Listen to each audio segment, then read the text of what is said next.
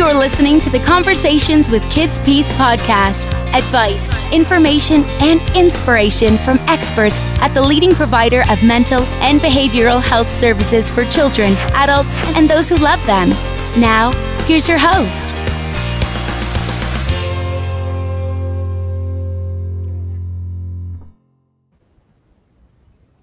Hello, and welcome to our podcast series, Conversations with Kids Peace. I'm Bob Martin. The latest issue of Kids Peace's Healing Magazine shines a spotlight on the impact of the COVID-19 pandemic on mental health in America. And the lead article proposes a new way of looking at mental wellness activities based on the experience we gained from the early days of the pandemic about the need for personal protective equipment. And to discuss that, we welcome back to the podcast Dr. Matthew Koval, Executive Vice President and Chief Medical Officer of Kids Peace. As always, great to talk to you, Dr. Koval. Same here, Bob. It's good to be with you. All right. You and our good friend Jody Whitcomb co-wrote an article that's the lead article in Healing Magazine this time around. And in it, you raise a really important point about the difference in the kind of stress that we face now as compared to the early days of the pandemic. Can you explain why what we're feeling may have changed? Sure. I think when we first saw the pandemic hit us, I don't think anyone had the knowledge that this was going to turn into a long-term event. I think the thinking was, this will be something that we can get through in a few weeks or a few months, and then things will, quote, return to normal. And what we found is that this is really a long-term traumatic event that's happened to all of us that we're all sharing.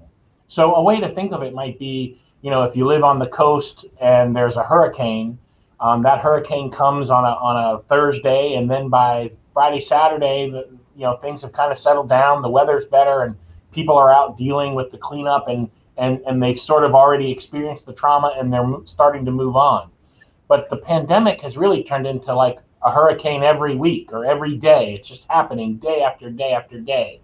Another analogy would be like a war-torn country where there's just war that has occurred in some of the Middle Eastern countries, for example. War has occurred for years and years and years at a time, and the trauma never actually subsides.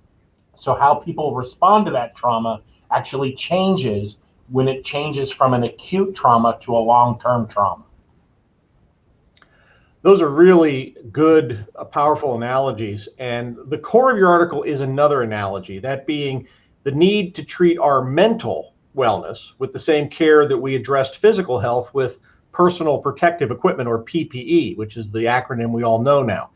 So what are some of the similarities that you see between our experience with PPE and what you're calling in the article mental health protective equipment, or MPE? Well, it's very similar, right? We wear masks, we wear goggles, we wear gloves to protect us from the infection that might occur, not just from COVID, but all kinds of things. If you work in healthcare, people will wear protective equipment for things like tuberculosis and other infectious types of diseases.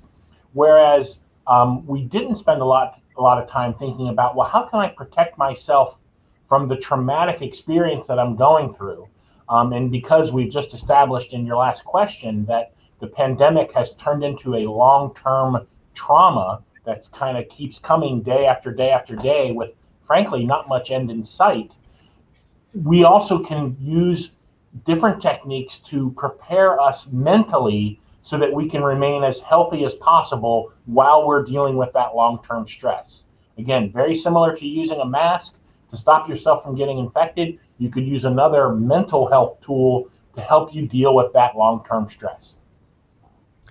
And in the article, you identify 5 areas of behaviors that are the tools of MPE. You call them in the article the toolbox of MPE. And I'd like to talk through those if we can, each one of those.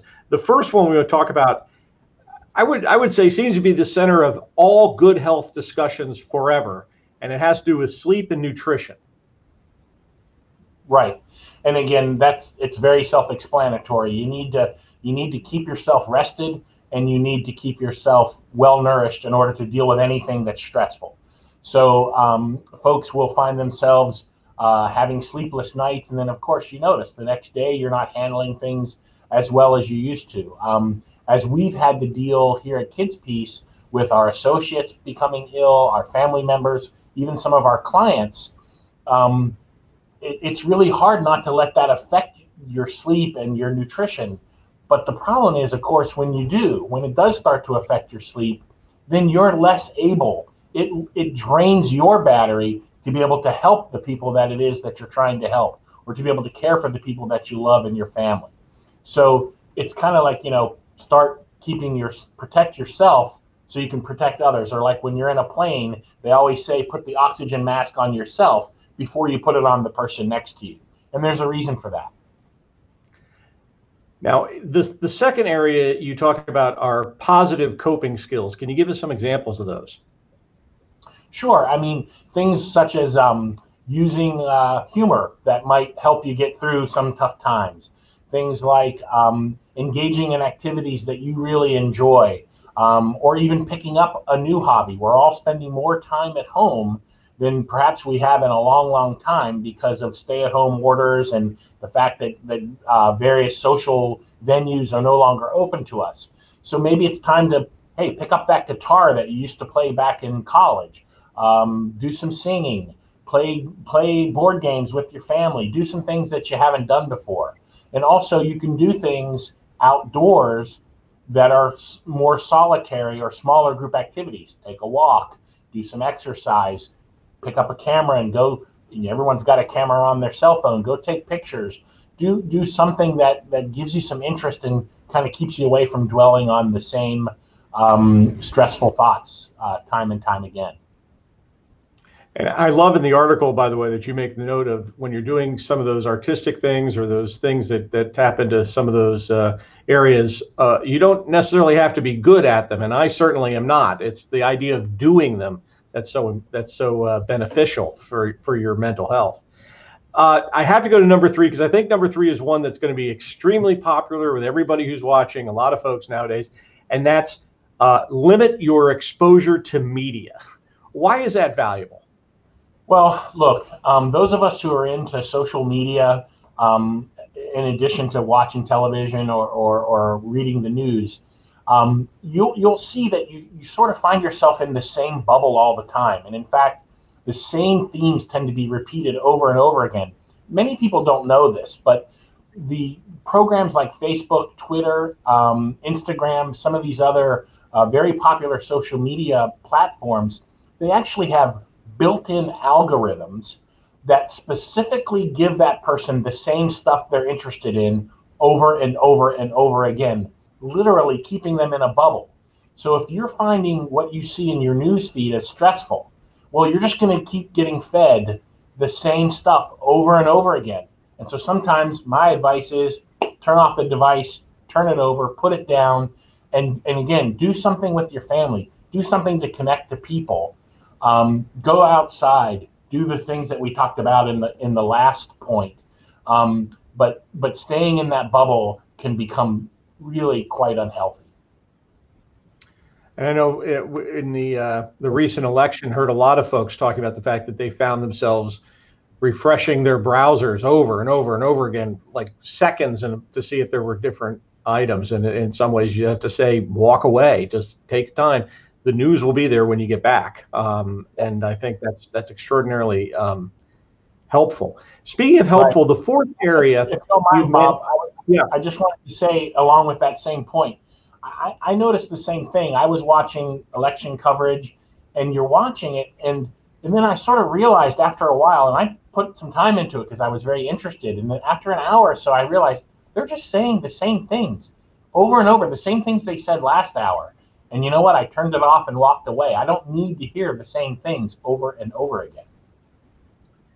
And as you say, it's not just annoying, but it can actually be detrimental, and it's important to be aware of that. Right. The fourth area I want to get to, because I think it's something that a lot of people don't know, but they don't look at it in the way that you and Jody talk about it, and that's helping relationships. Now, what do you mean by that? Well, a helping relationship is anyone that's in your orbit, or even not in your orbit, but you need to get in your orbit. People who support you, people who give you strength, people who again, I talked earlier about decreasing your battery. These are people who help pump up or charge your batteries.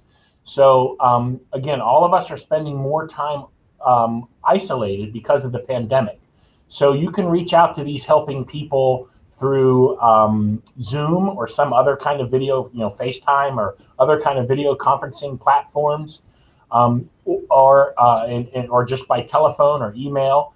But also people who have helping relationships are people in our field, right? People who are counselors or therapists who you may need to reach out to get the help that you need. And we definitely want to encourage people now, maybe more than any other time, that if you're finding yourself really struggling, it is absolutely time. There's no shame in reaching out and saying, hey, you know what, I need some help. And maybe it's someone in your family, or maybe it's for your son or daughter, it might be their teacher or their coach, or for your family or you, it might be reaching out to a counselor or therapist. And that leads right to your fifth and final area, and that's access to mental health care and services. You seem to be advocating in the same way that we talked about how we want to make sure that we're stockpiling PPE, that folks make a plan on how they would seek help should it become necessary. How do they do that? Well, one of the quick things you can do is, if you have insurance, either that you've purchased on your own or through your employer, you can look at the back of the insurance card. There should be a number to call where you can look for providers that are in your network. You can also go to your insurance company's website and find the exact same information. Outside of that, many places where folks work, there's an employee assistance plan that you can have access to. If you're not working right now or don't have insurance, you can look for counseling at your place of worship. There certainly are community clinics where they look at folks without insurance and help them work through a sliding scale or some other kind of way to make sure that they can get the help that they need. Your child may be able to get help at their school. And then there are things like the National Alliance on Mental Illness. They have a website and a helpline where you can go and get information about how to get help for you or your family member. I think it's so important, and we talk about this obviously all the time here at Kids Peace and on the podcast, that help is available. Help is out there. Don't feel like you're alone, and don't feel like you have no idea what to do. Just, there's a lot of ways to do that. I do want to mention that for folks that are in the Lehigh Valley of Pennsylvania or the Pocono area, Kids Peace's outpatient offices provide free walk-in assessments for folks who might be going through crisis. And that, as I said, it's free and it's no appointment necessary, and they can take advantage of that. They can go to kidspeace.org and look up our outpatient services for that. So I wanted to make sure to get that in there. When you close the article, the ending of your article has a really, I think, important point that really struck with me, which is you indicate that maybe the experience of dealing with COVID-19 actually has a silver lining. How so? Well, I think as people realize, maybe people who haven't had a lot of stress in their life, or certainly a stress that's lasted for as long as the pandemic has lasted and will last, that they might gain a better understanding of what it is like for folks who have had major stressors or major traumas in their life. So I'm hoping that people will gain a better understanding of what folks who have emotional and behavioral challenges really go through. In addition, I think it helps people learn that there is a connection between what's going on physically and how that affects us mentally, right? So anyone who's suffered with COVID, they've dealt with the stress of the illness, they've dealt with the worry about, am I passing this illness to other people I care about? They've dealt with the stress of, is this going to get worse? Is it going to affect my long-term health? So there's that connection of something that's happening physically, and then how you deal with that mentally. And finally, I'm really just hoping that people really get from this that patience and tolerance of one another is so necessary right now. I'm sure we've all seen videos on social media of the people who've gone into a store and kind of lost their mind because they were asked to wear a mask, or they got so upset because somebody said something about their favorite candidate that they didn't like, and I just feel that that's really not helpful to any of us. And I think as human beings, we really need to work on trying to increase the amount of kindness, tolerance, and the willingness to look at other people's point of view and to help one another. And if anything comes from this, we've certainly seen tons of examples where healthcare providers and regular ordinary people have really gone the extra mile to help their fellow man. And to me, that fills me with a lot of inspiration. Well, you know, because you've been on here before, Dr. Koval, that we always ask our guests for a life hack, something. And I'm going to just make a host's ruling of saying that was the perfect life hack. More tolerance, more patience, more understanding where people are going. I don't think there's anything more inspiring to do that. So we thank you for bringing that up. Dr. Matthew Koval is Chief Medical Officer of KidsPeace. The article that he and Jody Whitcomb wrote on the need for a mental health protective equipment toolbox is in the fall-winter 2020 edition of Healing Magazine, which is available now at healingmagazine.org. Check out the other articles and features. You can also get a special graphic of the MPE toolbox, which we've created, and it's something that you can print out as a reminder to take care of all of your health needs, physical and mental health, as we as a society continue to cope with COVID-19. All of that can be found at healingmagazine.org. Dr. Koval, as always, thank you for being with us. My pleasure. I'm Bob Martin. Thanks to all of you as well for joining us, and we hope to have you join us again for more conversations with KidsPeace. Take care.